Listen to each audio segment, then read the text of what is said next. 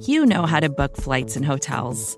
All you're missing is a tool to help you plan that unbelievable travel experience. That's why you need Viator. Book guided tours, excursions, and more in one place. There are over 300,000 travel experiences to choose from, so you can find something for everyone. And Viator offers free cancellation and 24/7 customer support for worry-free travel. Download the Viator app now and use code Viator10 for 10% off your first booking in the app. Find travel experiences for you. Do more with Viator.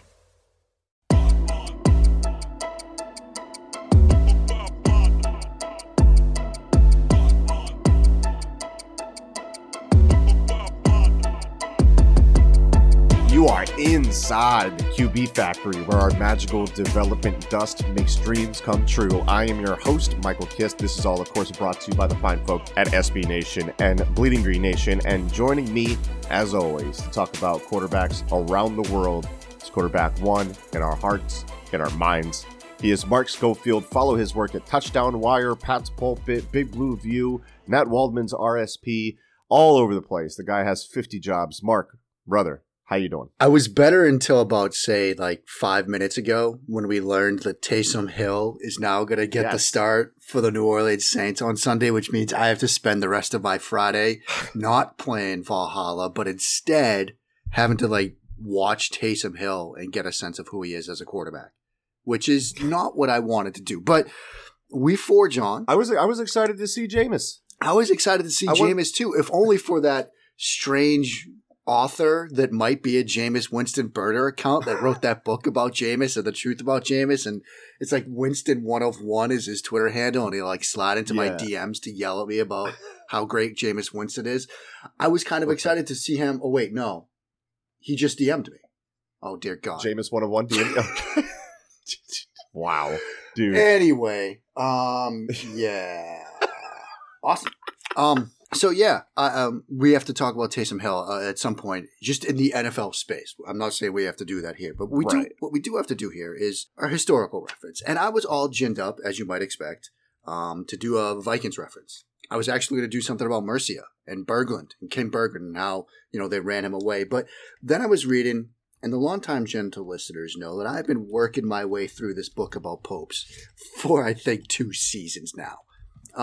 But I was reading this last night and I felt like, look, this was too good a story to pass up. It's a story about Pope Celestine V. And we quote from now John Julius Norwich's book, The Popes. After Pope Nicholas died in April 1292, the 12 living cardinals met in Rome to deliberate. They took their time deliberating for 27 months before picking one of the most unsuitable men ever to occupy the papal throne.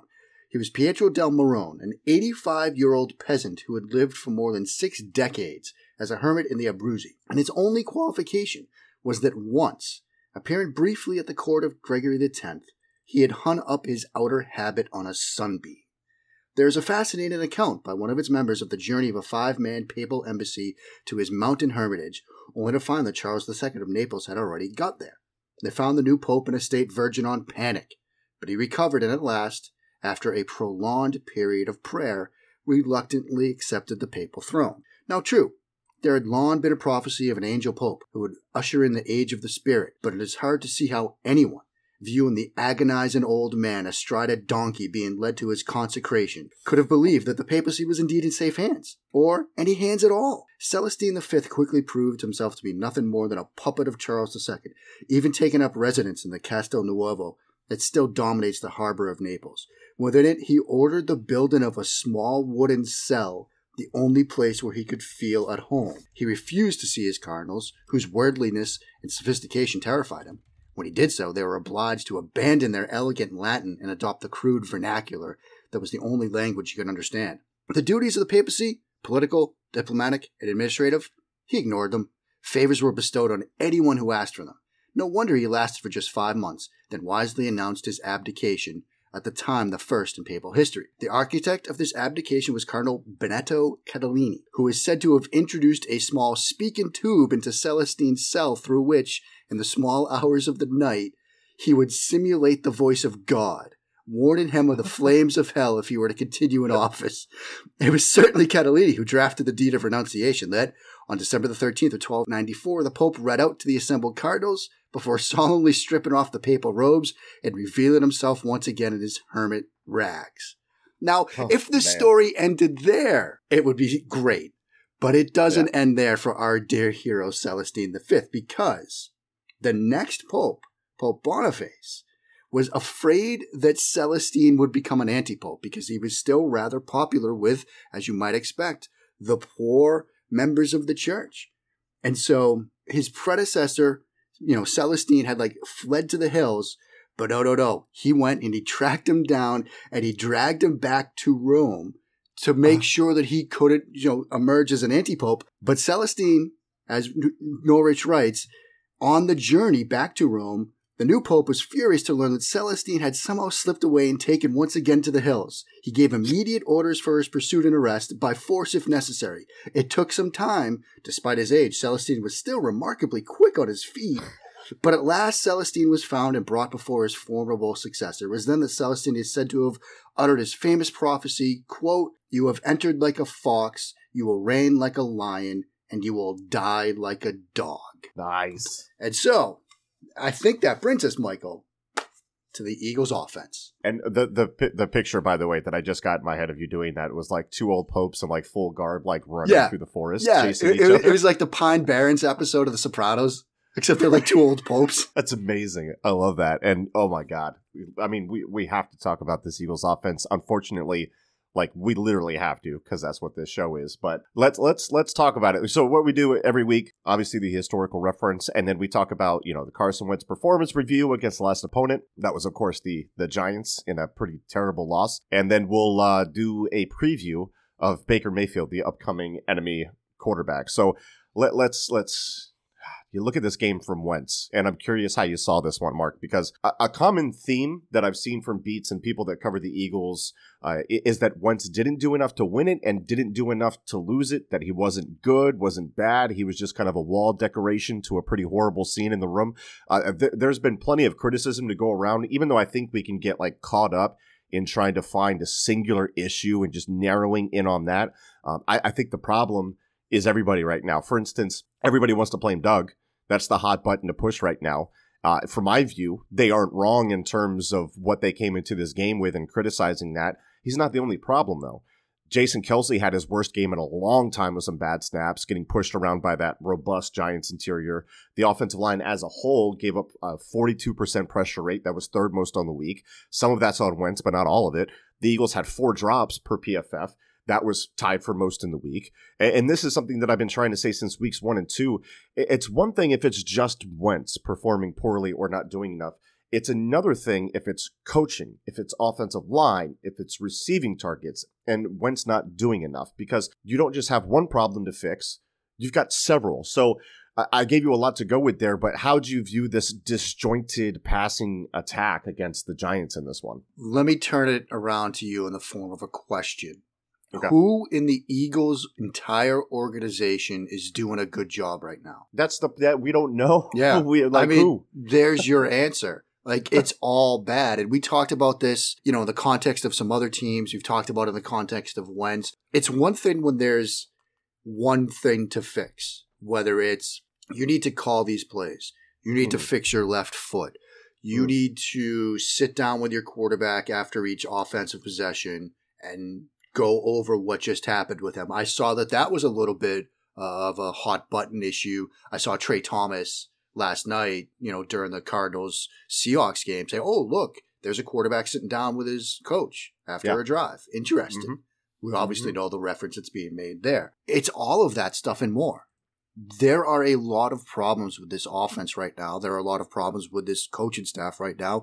There are a lot of problems with this organization from a roster construction standpoint right now. And they're all sort of coming home to roost.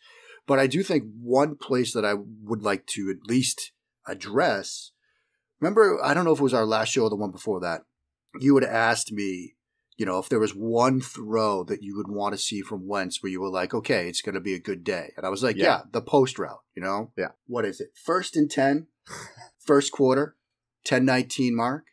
He tries to throw a post route. Yes. To Alshon Jeffrey over the middle against cover 3. And it's high. And it's high.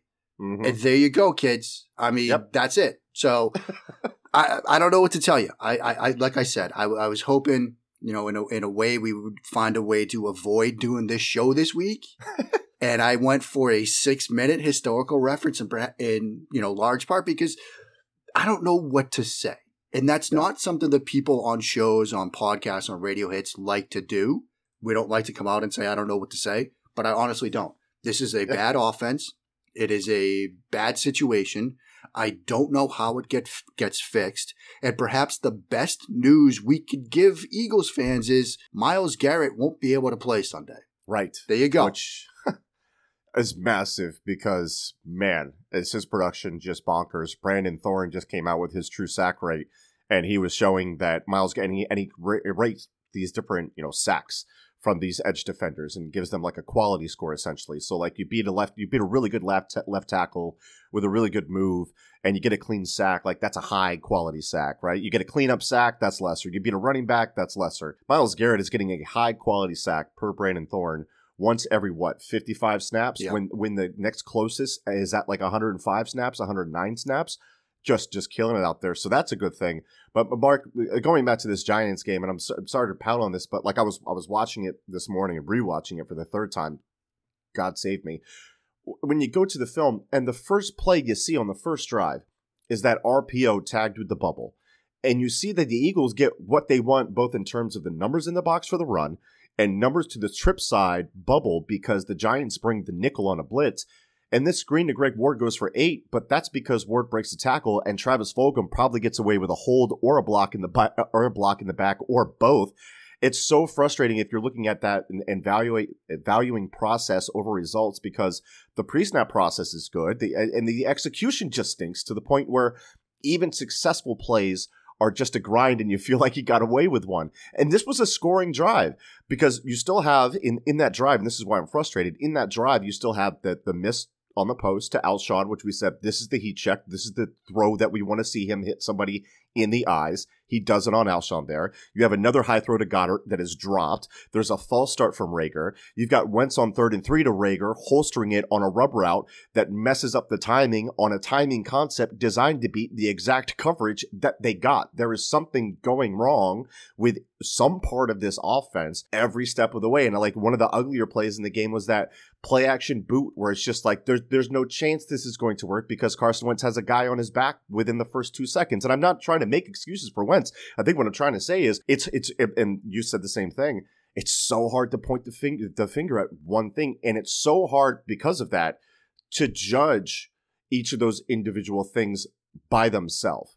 Because if it's Wentz, yeah, okay, I could see why Wentz would be bad with the bad offensive line play, with the bad coaching. I could see why the coaching would look bad because the execution on the field is poor. It's like, who the heck do we blame? And I think that's the biggest problem that we have with this. It's just like, and it goes back to your point. You mentioned the front office. I'll put it across the entire team.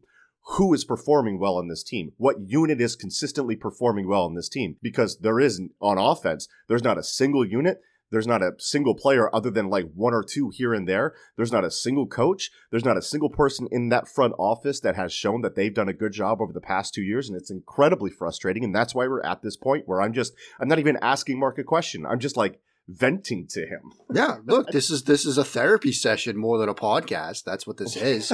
And, we have 10 fingers and we don't have enough fingers to point blank. We just don't. I think what's interesting when you watch this game or you rewatch this game is that, you do see sort of a concerning pattern where we've gone from Travis Fulgham has made his way into the Carson Wentz circle of trust to now he is the Carson Wentz circle of trust. Right. And I think a great example of that is the throw late, the 2nd and 10 where he tries to hit him along the right sideline, on that sort of out route. Yeah. This is 4th quarter, 2:57. It's 3-6-3. I mean, this is what we called it in college. Ball's on the left hash mark, and one of our reads is take your easier throw. If it's cover 3, take your easier throw. And you've got Jalen Reagor on his out route to the left sideline. That's the easier throw, and it's open because you get cover 3. It's a spot drop cover 3. It's like basic day one install defensive stuff. But he goes right to, Travis Fulgham on the right sideline, which is the tougher throw. And he makes a pretty decent throw. Yeah. It's out on time, in rhythm. It's a catchable ball, but you're making the job harder on yourself.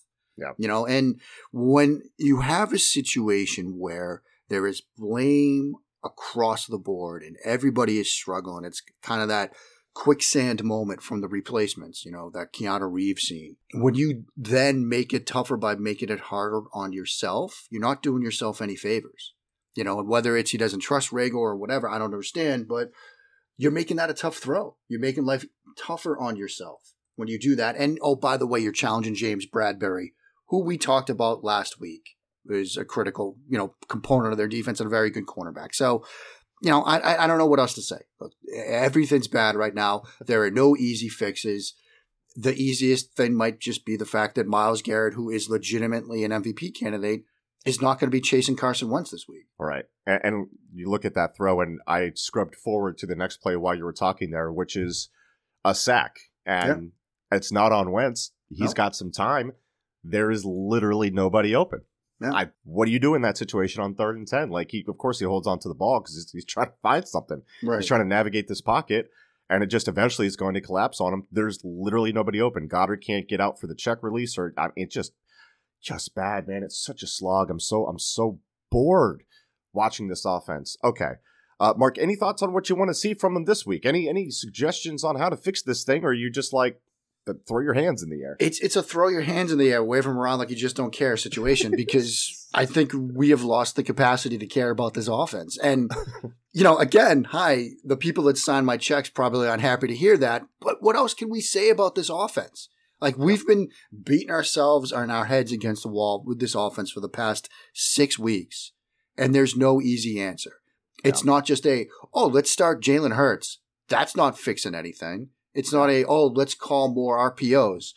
As we just talked about, they called one early in this game, and it took an act of papacy for them to get 8 yards. Right. Let's what are we doing here? So, I think establish the run. I don't know.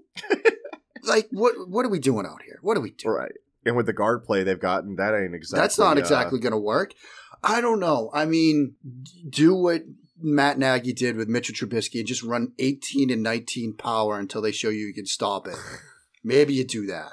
That's exciting. That's sexy. I can't wait to watch that. Flexbone, baby. Why not just run the flexbone with Jalen Hurts? I don't know. At least they'll give us something to talk about. That's why they brought in Jordan Howard to play that fullback. He's going to be the B-back, and you're going to have, Boston Scott at one wing, maybe put Jalen Hurts at the other wing. Little 48 sweep. Yeah, a little 48 sweep, little dive option stuff. Let me tell you, flexbone is what I ran in high school. Yeah. And I was an A and C back. I love that offense so much. Oh, I wish there was more of it. I was recruited to run that in college. Really? The college offense that I was recruited into, we were a flexbone team my freshman year, and then they scrapped that, and they were like, no, we're going to turn you into a pocket quarterback. And I'm like, I'm 5'10". What are we doing here? So they moved me to wide receiver my sophomore year. So, yeah. But, yeah, let's run the flexbone. Come on. Yeah. Do it for the takes. Sean Payton's starting Taysom Hill for the takes. Why can't Doug run the flexbone for the takes? You're going to see them in a single wing offense. Absolutely. It's going to be fantastic. He's been obsessed with that ever since his kids' youth football team got ran out the gym by a team that was running single wing. He was calling Bill Parcells. Remember that? He was calling Bill Parcells for advice on how to stop it because he's like, this team is running up 48 points a game running single wing. It's so old. I don't know what to do against it. Football coaches are crazy individuals. Yes. Yeah. Period. Full stop. Yep. All right. So when we come back, we'll get to the upcoming opponent for the Eagles. We'll get to the Cleveland Browns and some Baker Mayfield. Got a lot to figure out there, too. That's coming up next here on The Factory. Hey, this is Scott Galloway, author, professor, entrepreneur, and most importantly, host of the Prop G podcast. We got a special series running on right now called The Future of Work, where I answer all your questions on, surprise, the future of work. Questions including, what are we missing when we work remotely? Or how do we handle work-life balance when a major opportunity comes knocking? From the provocative to the technical, we're offering insights you won't want to miss. So tune in to The Future of Work, a Prop G Pod special sponsored by Canva. You can find it on the Prop G Pod wherever you get your podcasts.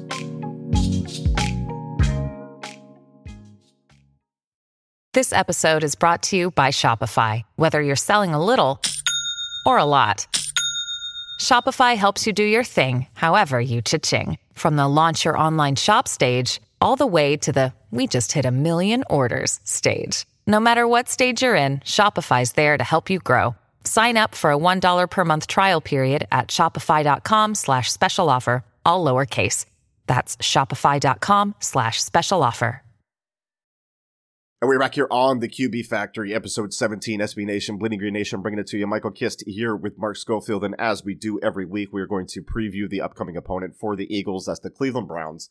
That is Baker Mayfield. And Mark, as we get into Baker Mayfield here, let's do a bit of a career reset, because I know we were both big Baker fans coming out, and things with the Browns have been interesting, to say the least, throughout his career. Mm-hmm. First overall selection, 2018 NFL Draft. He starts 13 games as a rookie, plays in a total of 14 because he comes in for Tyrod Taylor. He gives them a spark and a win. Bit of a bumpy ride for the first half of the rookie season. And then even with some down performances, you see some real promises in games against Atlanta, Cincinnati twice. Carolina was a good one. Overall, you're pretty pleased with what you see coming into 2019, especially with the resources that they dump into the offense that offseason. Of course, we know that 2019 was a circus for the Browns. There's Freddie Kitchens going rogue and tossing out game plans on Sundays. There's his quarrelsome relationship with offensive coordinator Todd Monken. He loses a weapon when Njoku's hurt. Odell Beckham is nursing injuries for most of the season. There's a lot going on there, and it's no wonder that Baker struggles a ton that year, along with reasons solely relating to him. So before we get into the 2020 regular season, I want to stop there for a second. What had we seen from Baker? What did we want to see from him entering 2020? Well, I think what was interesting about Baker is, I've talked about this idea before, that sometimes quarterbacks just are who they are. And as much as we want to buy into development and maturity and refinement. Everything's to death. Yeah. They're finished products for the most part. I mean, Mitchell Trubisky, he's a finished product. And Baker's that too. Baker is a guy who, for whatever reason, continues to seek out chaos. That's his fallback position. You know, he's somebody that will vacate clean pockets. You saw that last year. You saw that his rookie year. And, you know, not that we want to get into 2020 already, but you saw that in week 1. So he's a guy that wants to vacate pockets. And when you see his numbers from clean pockets, you might understand why. Last year, there was no quarterback worse in the league from a clean pocket than Baker Mayfield. He just struggled from him. And I don't know if it's a comfort thing, if it's a height thing, whatever the reason. Baker I don't like clean pockets. I'm going to run around and create. And maybe it's just a simple fact that he had so much success doing that dating back to Oklahoma that was where he felt most comfortable. And so what I was curious to see was, okay, and I said this on many a show, many a podcast, he's going to be in an offense now with Kevin Stefanski with so much boot action stuff. He's got talent around him. If he can't get it figured out in this system, in this environment, he's not going to get it figured out. Do you watch Shameless? I do. You know Fiona? Yes. Shameless? Yes. Fiona Gallagher, gentle listener, if you watch the show. Doesn't that kind of remind you of Fiona, where she's got things starting to trend in the right direction, and then she just makes a decision that just totally blows everything up?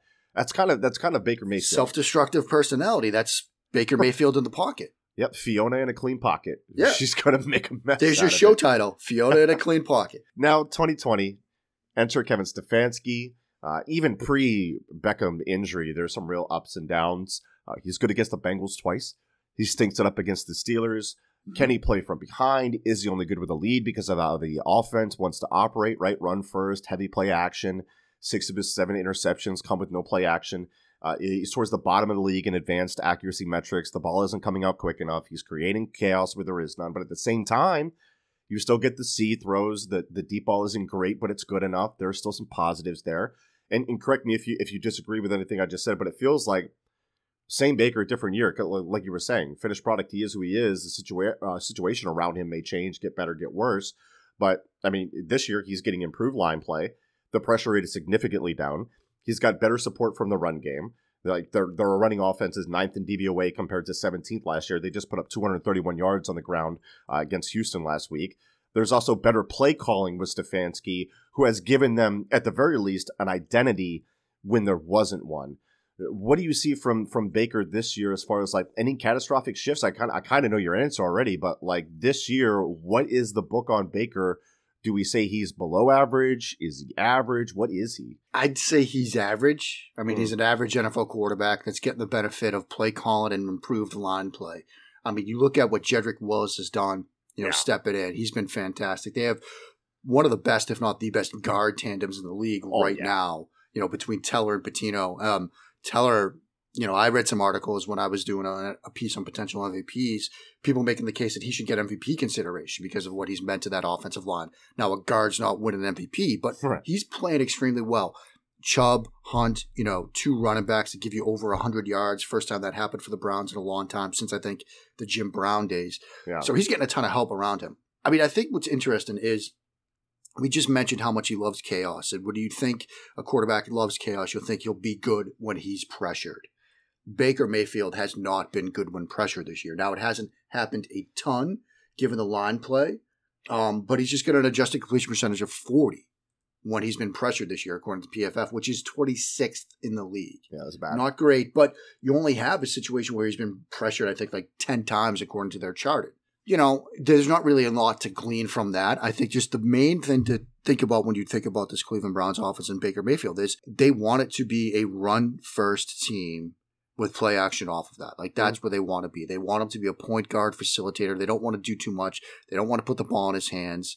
There will be times when even last week against Houston, he created chaos when he didn't need to. And so I think there will be opportunities to get pressure on him and move him off the spot and get him running around a little bit where, yes, sometimes he'll make a big play, but other times he's going to make a bad one. So, I mean, I think he's an average quarterback that gets the benefit of better play calling and better offensive line play. From a production standpoint, I think the problem is they just aren't creating explosives, and there isn't enough consistency there to mask that deficiency, especially now with Odell out. People are asking the question, is Baker going to be better without Odell? Man, probably not on the whole. Right. You still want those big plays, like only 21 plays of 20-plus yards gains through the air, right? Third worst in the league, tied with, get this, Philadelphia and New England, interestingly enough. And Mark, we know how toothless our respective offenses can be in the passing attack at times throughout the season. And to be in that same conversation is pretty ugly for Cleveland.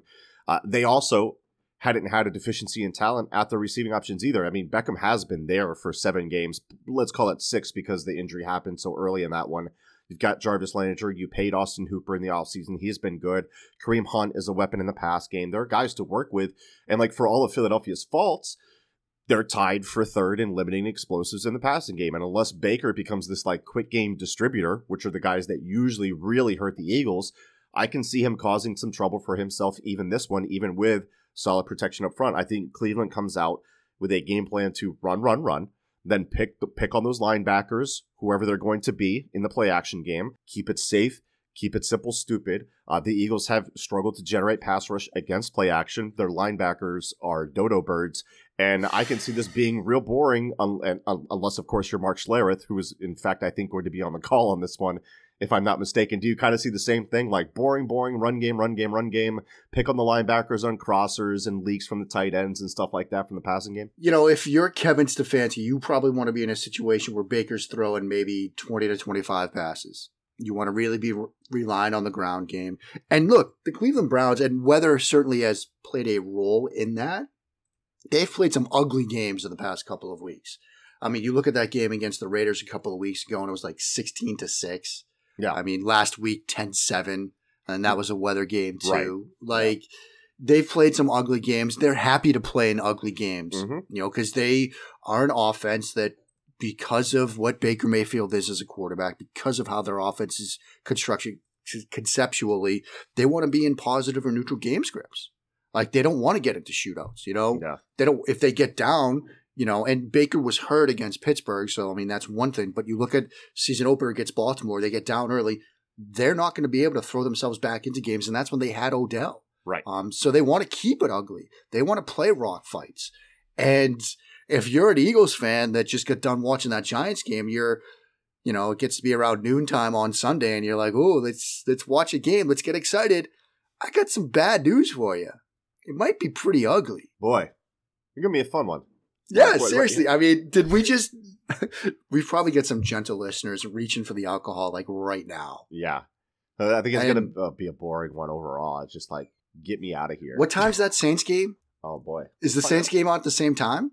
Probably not. Well, it's Saints Falcons, so it might be. Like, I don't want the Eagles in primetime because I don't want like the world to see my messy house, right? Right. It's like, if my house is a mess, I don't want people in it. That's kind of how I feel about the Eagles in primetime. But at the same time, I don't want the Eagles at 1 o'clock because I want to watch all these 1 o'clock games, including Falcon Saints, which is at 1 o'clock. Right. So, I mean, kids, it's a dual TV afternoon if you can. If you can get that set up, because you're going to want to see the train wreck that could be Taysom Hill at quarterback. Yeah, plus you get Patriots-Texans. Don't watch that game. Don't watch that game, kids. Titans-Ravens. That could be a real fun one. That could be a fun one. Jets-Chargers. How about that at 4 o'clock? What's the 4 o'clock slate? Is there anything good there? Oh, Packers-Colts. I think that's the best one. Packers-Colts is the big one. Rematch of Chiefs-Raiders at night. That's going to be a good game Sunday night. Rams-Packers Monday night. So it gets really good in the primetime games, in my opinion. Yeah. So you know what's going to happen. The Texans-Pats game is going to be the best game of the week, and you're going to get blowouts on these primetime games. But I think, Mike, the fact that we're working our way through the schedule, which is something in the 3-year run of this show we've never done before, tells the gentle listeners all they need to know about the state of the Philadelphia Eagles offense. Yep. Good times. Mark, I'm going to go raid some monasteries. I agree. I'm gonna edit this. I'm gonna edit a couple other things, and then my Friday night is going to be all about. I think I'm gonna drink out some Bud Light seltzers. Maybe use it as a mixer, depending on how I feel. If I have to watch any more Eagles tape in preparation for this Kist and Solak show, I might get day drunk. We'll figure it out. All right, that's been the QB Factory, episode 17. Rate, review, subscribe, go dominate. Have yourselves a day.